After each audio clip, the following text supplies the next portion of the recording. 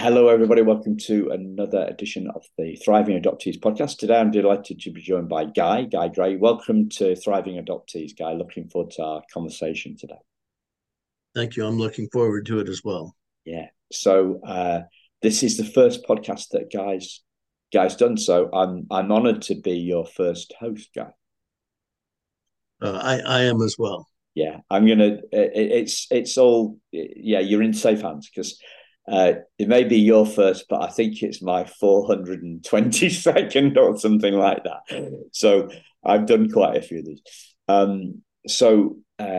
Guy, when we were, Guy has just done I just released a book with a birth mum listeners, and a guy got in touch and asked if I'd be interested in having him on the show, and I said yes, certainly. And I'd love to talk healing with you. So, because that's what we're focusing in now on the Thriving Adoptees podcast, it's helping adoptees heal, sharing what we've learned that's helped us heal, or what we are learning to help us heal. So, everybody's got a different take on healing, and I think it's one of those words that's used a lot, and it means very different things to different people. So, what does it mean to you, Guy?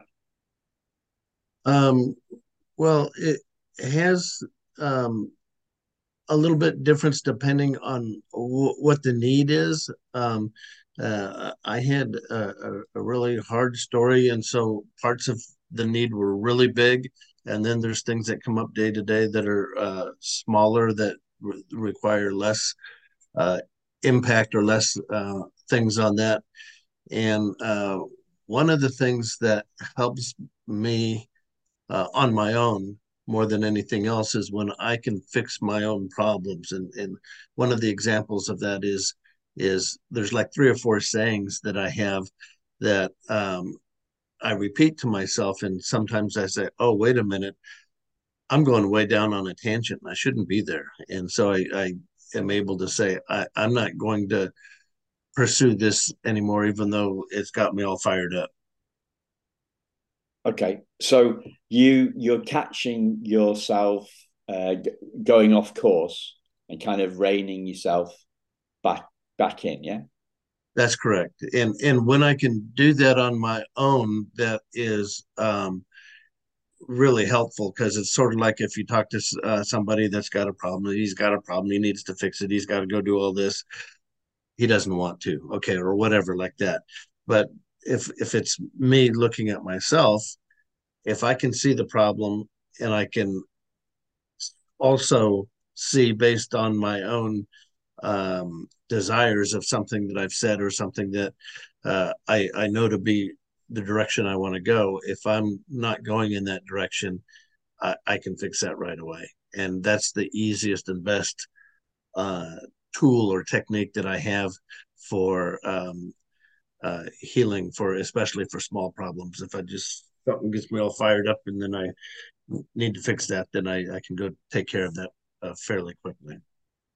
What about the deeper stuff, Guy? On Thriving Adoptees, we kind of like to go deep because that's where all the treasure's buried, right? In terms of our wisdom.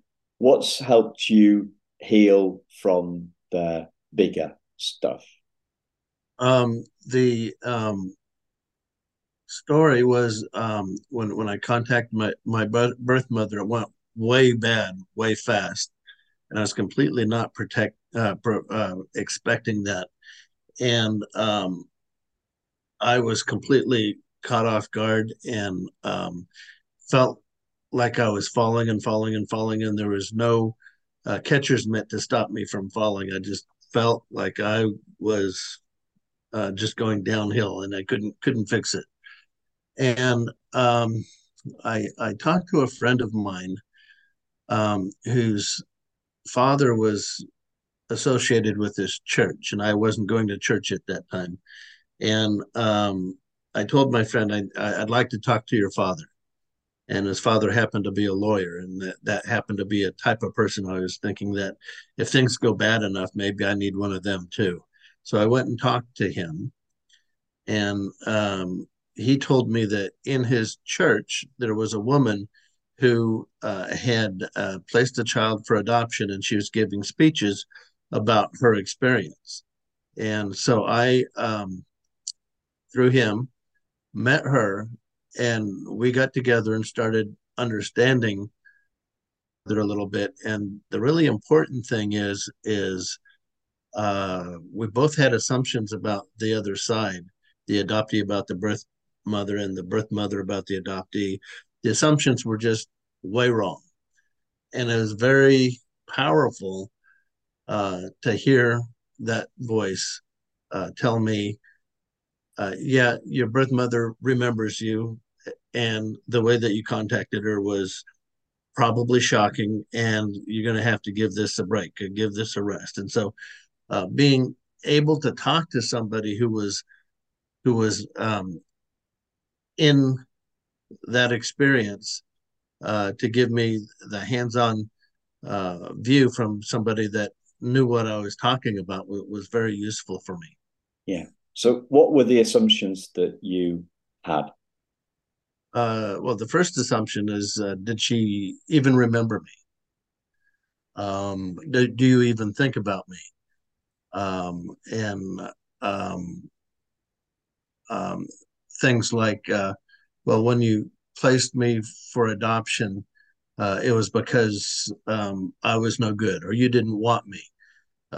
It was a lot of um, um, things along the lines of me not having value or she not having any concern at all for me.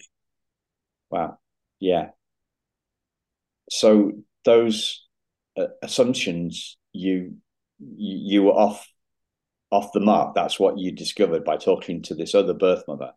You just Yeah. that you were Uh, off the mark. Yeah. Later on in her story, when she did meet her son, she was crying nonstop for 5 hours. And it's like, well, I think she did remember him, and I think he was important. Yeah. And so it was totally validating that I was completely wrong in my assumption. Yeah. Yeah. I mean, I've had I had a similar experience actually. Yeah. I had a similar experience. So we're going through life and we've got these thoughts and we've got these beliefs and we've got these assumptions about our birth mothers, and we kind of like we're holding on to them, we're believing them to be true, and then they get completely blown out of the water.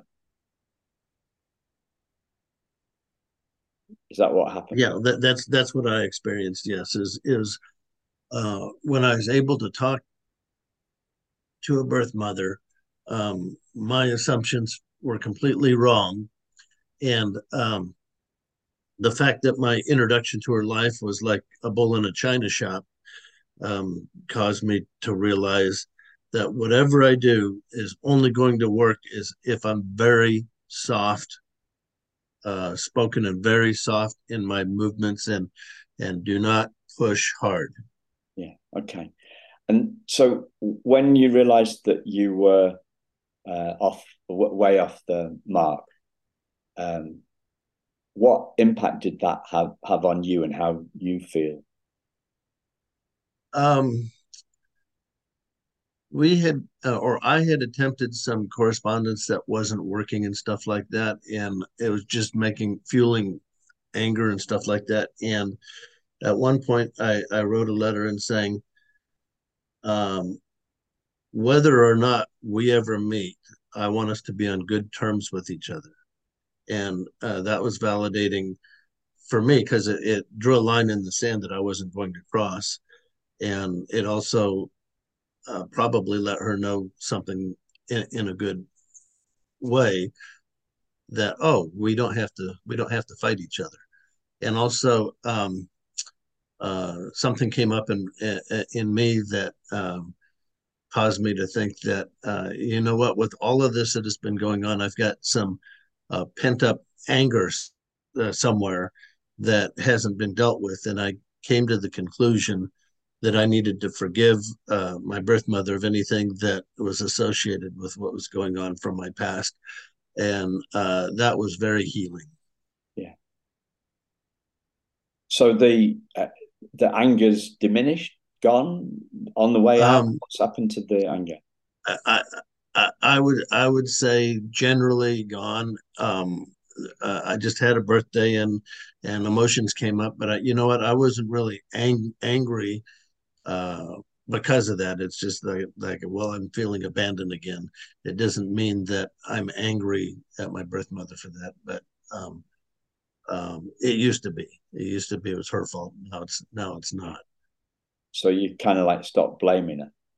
Right? There's no blame anymore. Yeah. Yeah. And what impact has had that had on you? Um,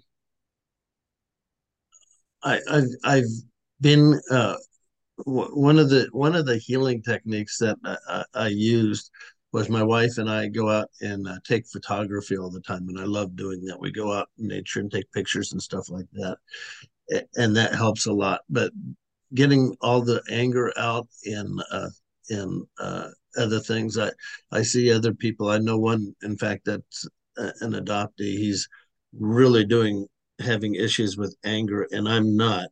And it's like if you look at a couple of flowers, one of them has pretty petals on it, one of them shriveled up. I'm not the shriveled up one. Yeah. Yeah. So you've got a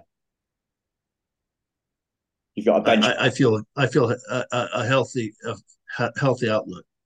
You have a healthy outlook. And what does that mean? How's that impacted? What does that mean for you? How's that impacted your life? Most of the time, I do things in an effort to help other people. I've done a lot of work helping the homeless. I've done lot of work helping my kids and my nieces and my nephews and stuff like that in trying to uh, put them on the right course. And it's very soothing to help others. And it makes it so that if you do have problems, you can say, hey, my problems are low compared to what I'm looking at. Yeah. So you talked about the fact that the timeline. You said something about 20 years. Is it 20 years since this since you had this realization that the that your assumptions were off? Is that right? I contacted my birth mother in 1990, and I met the other birth mother, who's a friend of mine, Yeah. the next day. So it's actually been 33 years. 33 years. Wow. And I didn't realize everything all at once, but over time, it's things have been coming to me. Like when we first started talking, she said, "Oh no," to a whole bunch of the things that I started saying. But the thing about letting the anger go, that was about 20 years ago. Wow.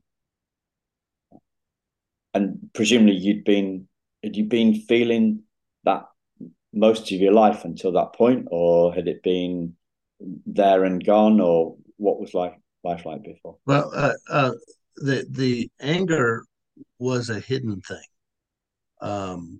and my wife knew about it, but I didn't know about it. And she would tell me that I was doing these things and not really realizing it. And then the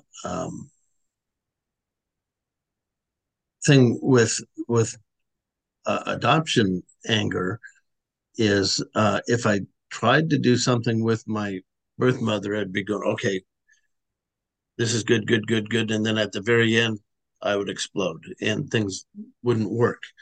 And the nature of never being able to be successful in attempting to make contact with her was all because of anger, and it was hidden until it exploded.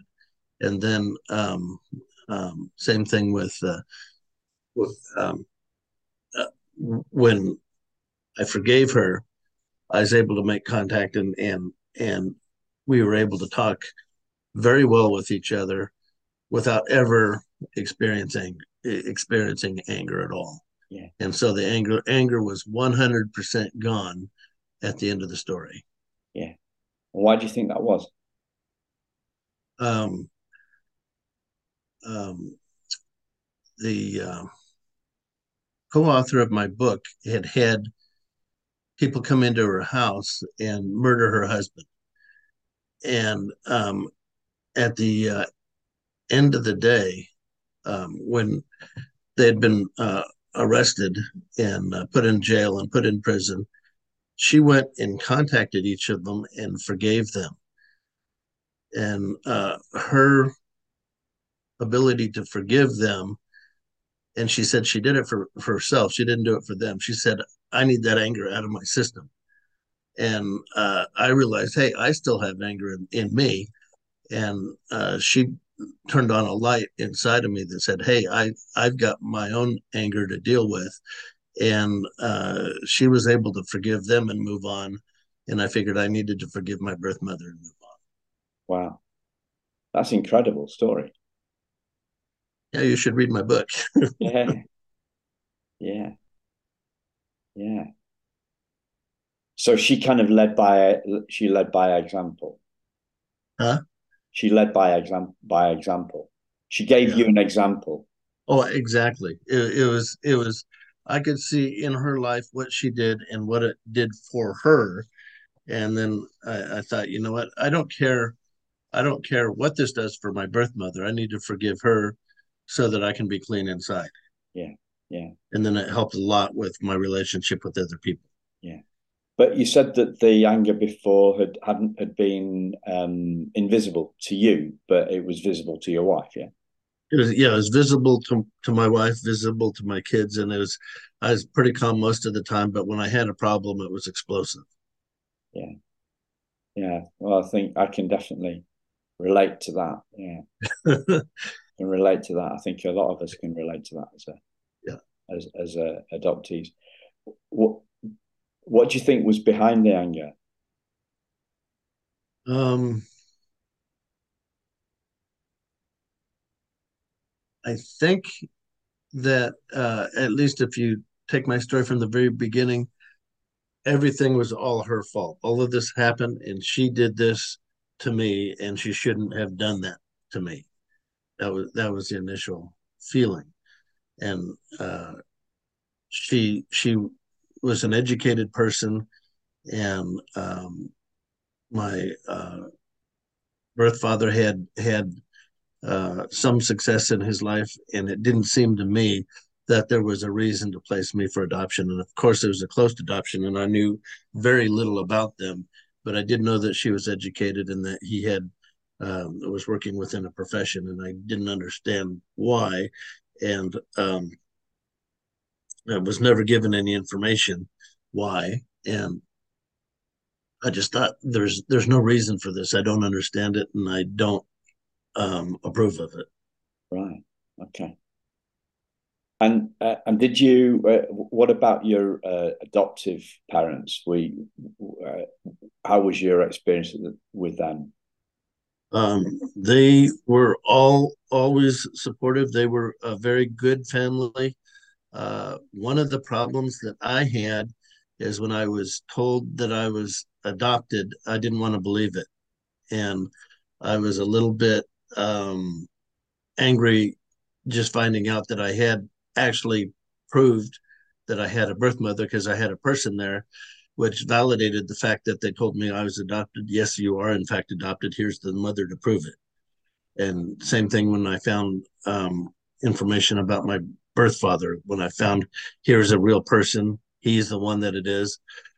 Once again, you're absolutely adopted. He's not your adopted father is not your real father, and I was very close to them, and I didn't want what had been told to me to be the truth, but they were very supportive. And when I did decide to search, that was fine. Um, my adopted mother was somewhat fearful from way back when that my birth mother was going to come after me and take me back into her family. which under the light of reality was completely the opposite of what really happened, because she was not prepared to have me introduce myself to her or her family. But when I didn't make contact, my mother's adopted mother's fears were realized, but sort of backwards, because of my birth mother was not the one seeking the relationship. I was, and I was very upset that it didn't go the way I wanted. And she supported that, was afraid of it at the same time. Yeah, yeah. Um, have you have you heard this sort of stuff related to grief at all? Yes. Um, and the adoption process is similar to a death, but it's also similar to an amputation, a psychological amputation. It's also a physical amputation. You're physically removed from somebody. And I think that there's quite a bit of similarity between that and the experience of death, Yeah, except for death.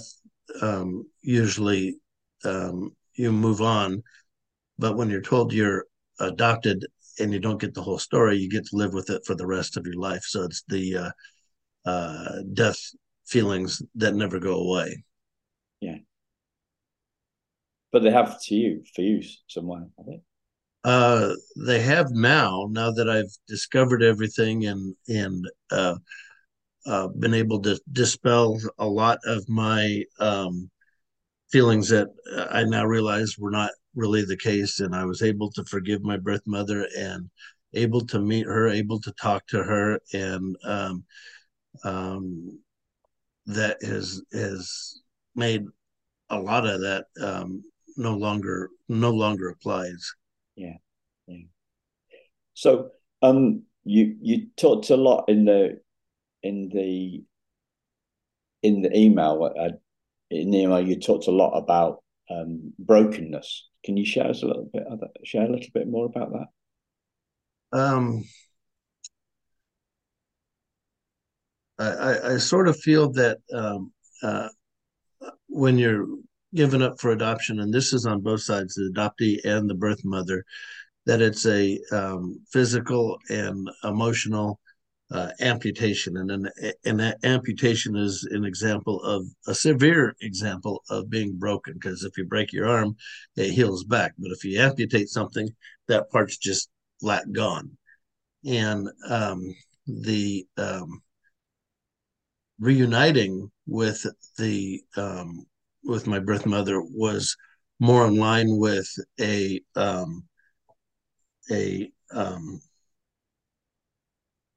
transplant. I had a friend who, when I was 18, who needed a heart transplant, and he actually did get a heart transplant. And then he had to deal with the rejection of the foreign heart not being accepted, and that's sort of what I felt like with my birth mother. I was broken through the adoption. It was an amputation, and I tried to reunite with her, which was trying to put the pieces back together, and they didn't really fit the way that I had hoped they did, because of the rejection piece was not really resolved.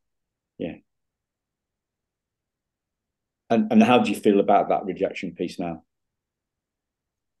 Well, the fact that I had a friend that had a transplant and had to deal with the physical rejection, and I could see that uh, helped me a lot, because I felt that when I tried to meet my birth mother and was unsuccessful. I totally felt, wow, I'm being rejected and I'm having to deal with this, and it's not exactly the same as my friend with his transplant, but it's enough of the same that I see the trying to get back together and the rejection is something that um, maybe if you could find a way to do some healing, you could make that rejection go away.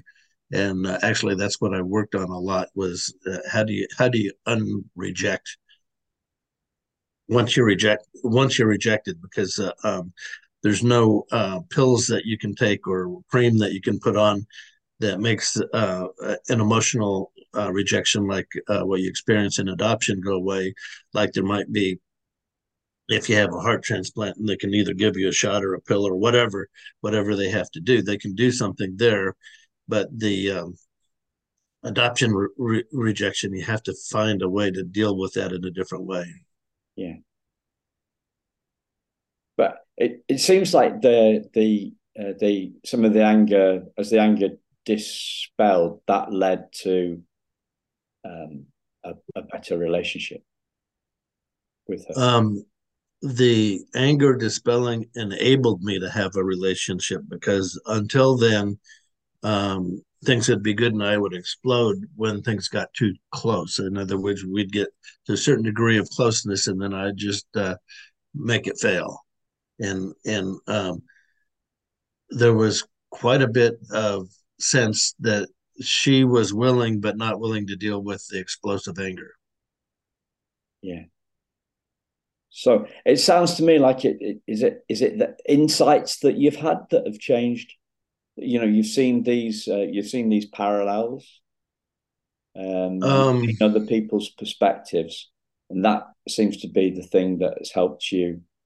it's helped a lot to say this person has a life story that I can relate to, and and it doesn't mean that I can take care of it right now this minute because it took me from the time that I contacted my birth mother until I met her the first time. It was 16 years, and by the time we had had a one-on-one conversation where we were talking to each other and the only ones in the room, that was another 6 years. So it was 22 years before I had a healthy conversation with her.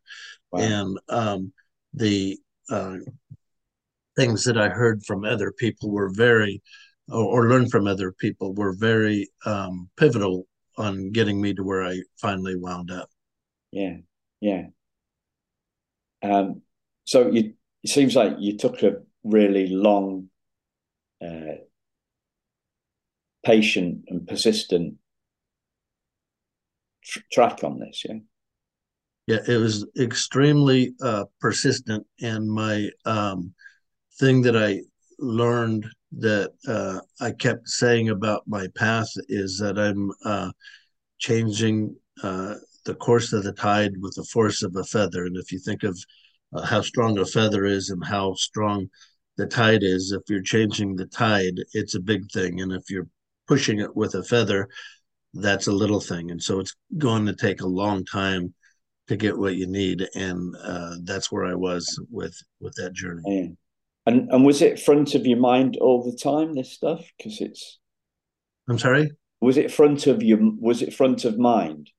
No, in the beginning is this failed. I want to fix it now, and why can't I fix it now? And so it took several years before I understood that the fix it now thing was never going to be the source of success. It took at least 5 years before I could say, this is going to take a while. And if I'm going to have any success, and I didn't know if I would or not, if I'm going to get any success out of this, it's got to be in the long run.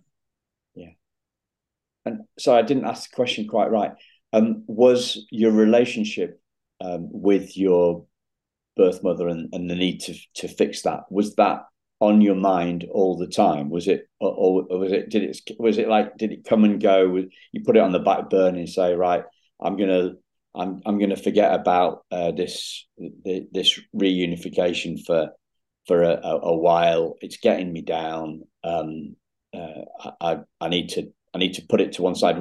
Did it go on the back burner, or was it like more like uh, was it more like a thing that was constantly on your mind? Well, it was constantly on my mind, and when I came to the realization that I needed to put it on a back burner, I got a job that required me to travel all over the place. And when I was traveling, I was by myself, and I was busy enough so that I had work things to do. And then later I got another job that didn't have the traveling, but it was all encompassing. I was work, work, work, work, and I didn't have time for much else.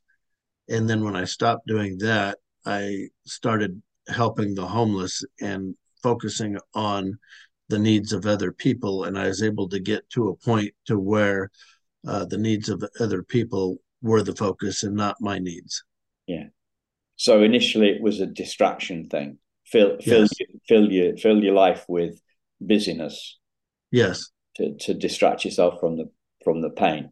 yeah. And And that was after maybe 5 years of just constantly dealing with this, and so it was uh, very destructive until I started uh, medicating with work, yeah, which was very destructive on my life, which got better when I started helping the homeless. yeah, yeah. Wow. Sounds like you've been really through the mill on this. Yeah.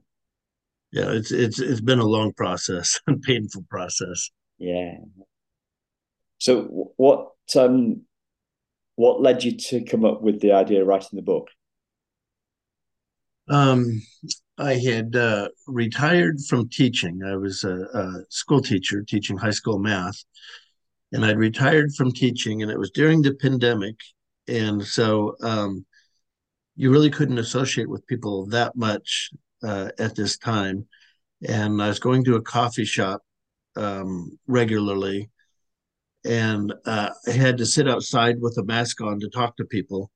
And so I was talking to people 3 or 4 days a week, and it's usually the same people. And we started telling stories to each other, and I told several stories, and one of the people that were there said, "Wow, you should write a book." And it took me several months to figure out what book I wanted to write because I had told her all kinds of different stories.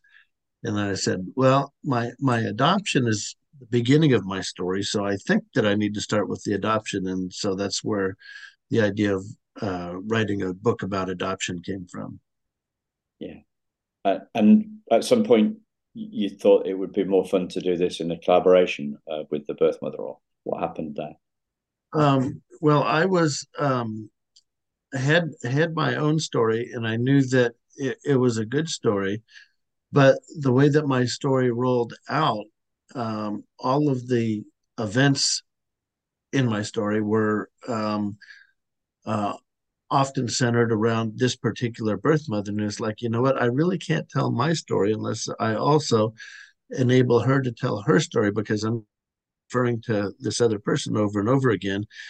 And so I said, "Why don't we write a book?" I called her up. I said, "Why don't we write a book?" And she said, "Yes." And so then we got started.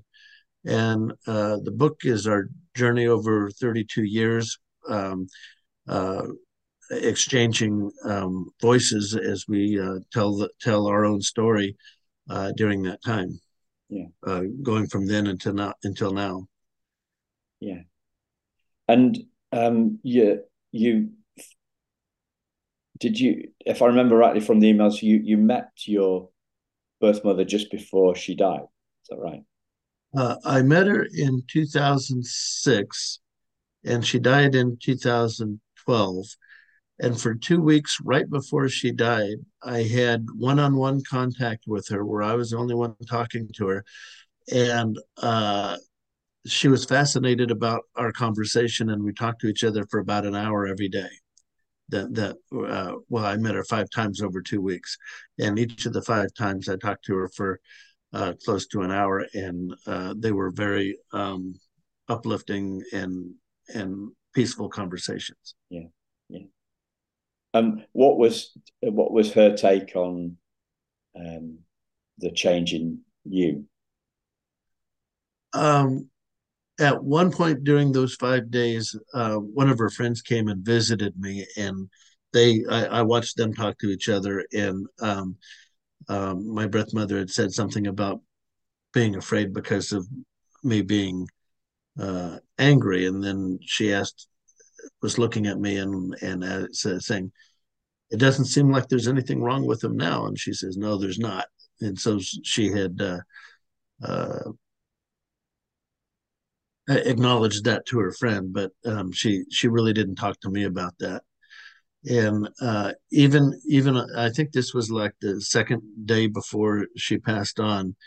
Um, one of the nurses in the nursing home came in and asked me um, if that was my mother, and I shook my head yes. And then the nurse went and talked to her and said, "Isn't it nice that your son is coming to visit you?" And her response was, "He's not my son. He's just a really good friend."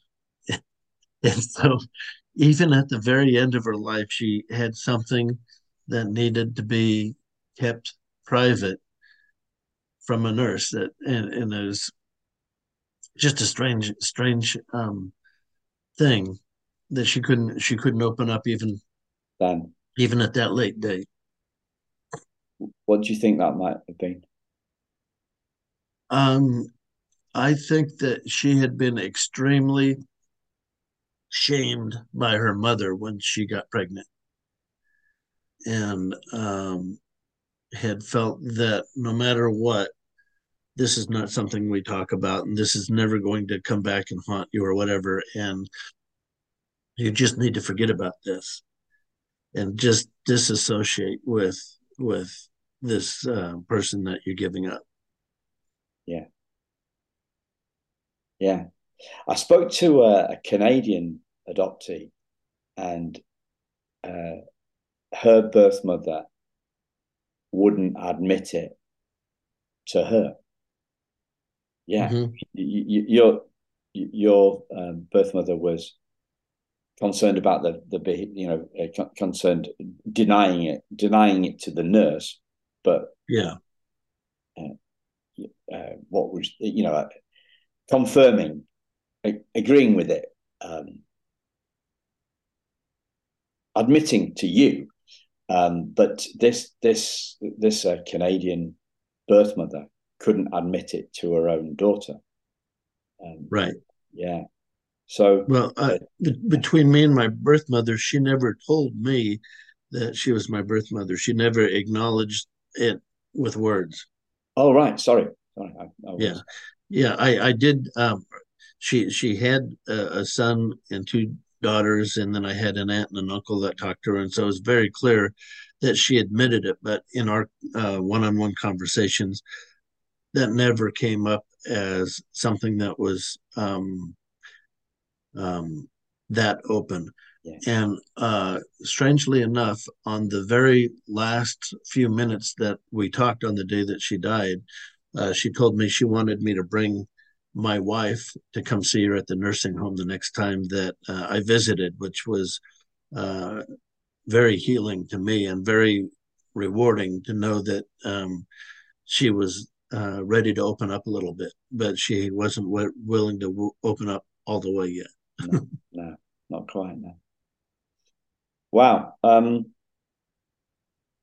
Just going back to the book then. So the book, how does it work with um, this birth mother, your friend telling her story and you telling your story? Are they kind of like sequential chapters? Is it There's it's a short book, so there's not a lot of meat to it, but there's a lot of emotion in it. And the first chapter is me introducing, talking to her son in an open letter, saying, "This is how I met your mother," because she did contact her son, who had she had placed for adoption, and so the first chapter is me introducing the story by saying, "This is how I met your mother," and the next three chapters is her telling her story, and then the chapter after that, that'd be chapter 5.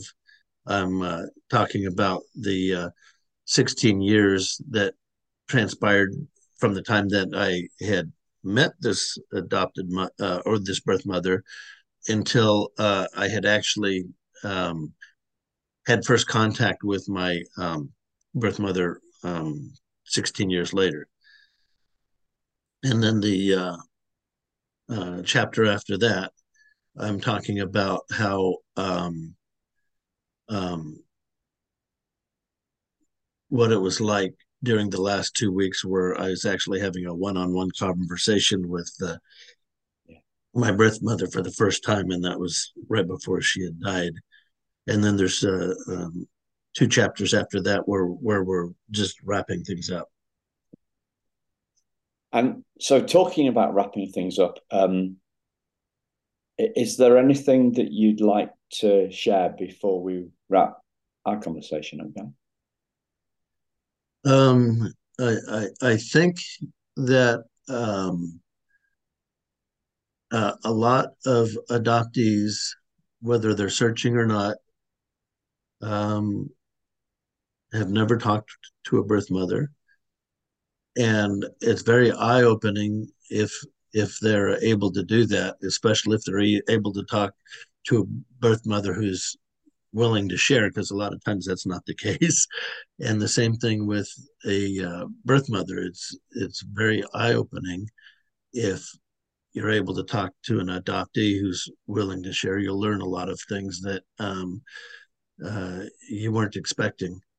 Um, and um, uh, the very first birth mother I ever talked to was the birth mother who was I co-wrote the book with, and the very first adoptee she'd ever talked to was me. Yeah. And so we ended up being pivotal parts of each other's success story because of what we knew from the other side. And so people will tell you to go to ancestry.com and get your DNA test results so that you can find somebody.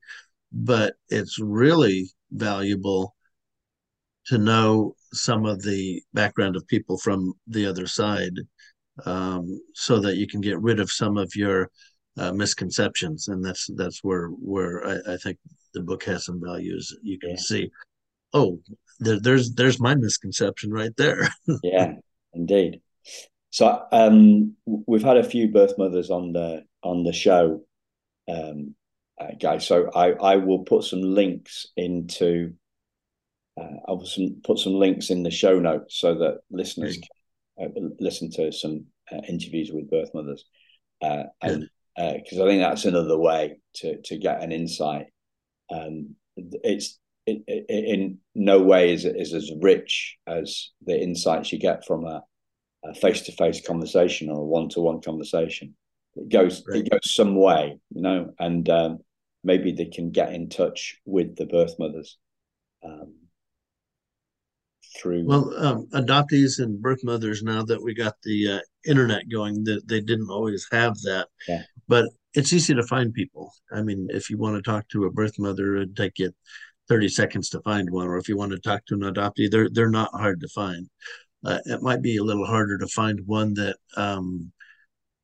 is the right person for you to talk to, but they're definitely out there. yeah, cool. Great advice, Guy. Thank you very much for sharing so much, and really appreciated your time today. And thank you, listeners. We'll speak to you again very soon. Take care. And thank you as well. And I really appreciate your time. Thanks, Guy.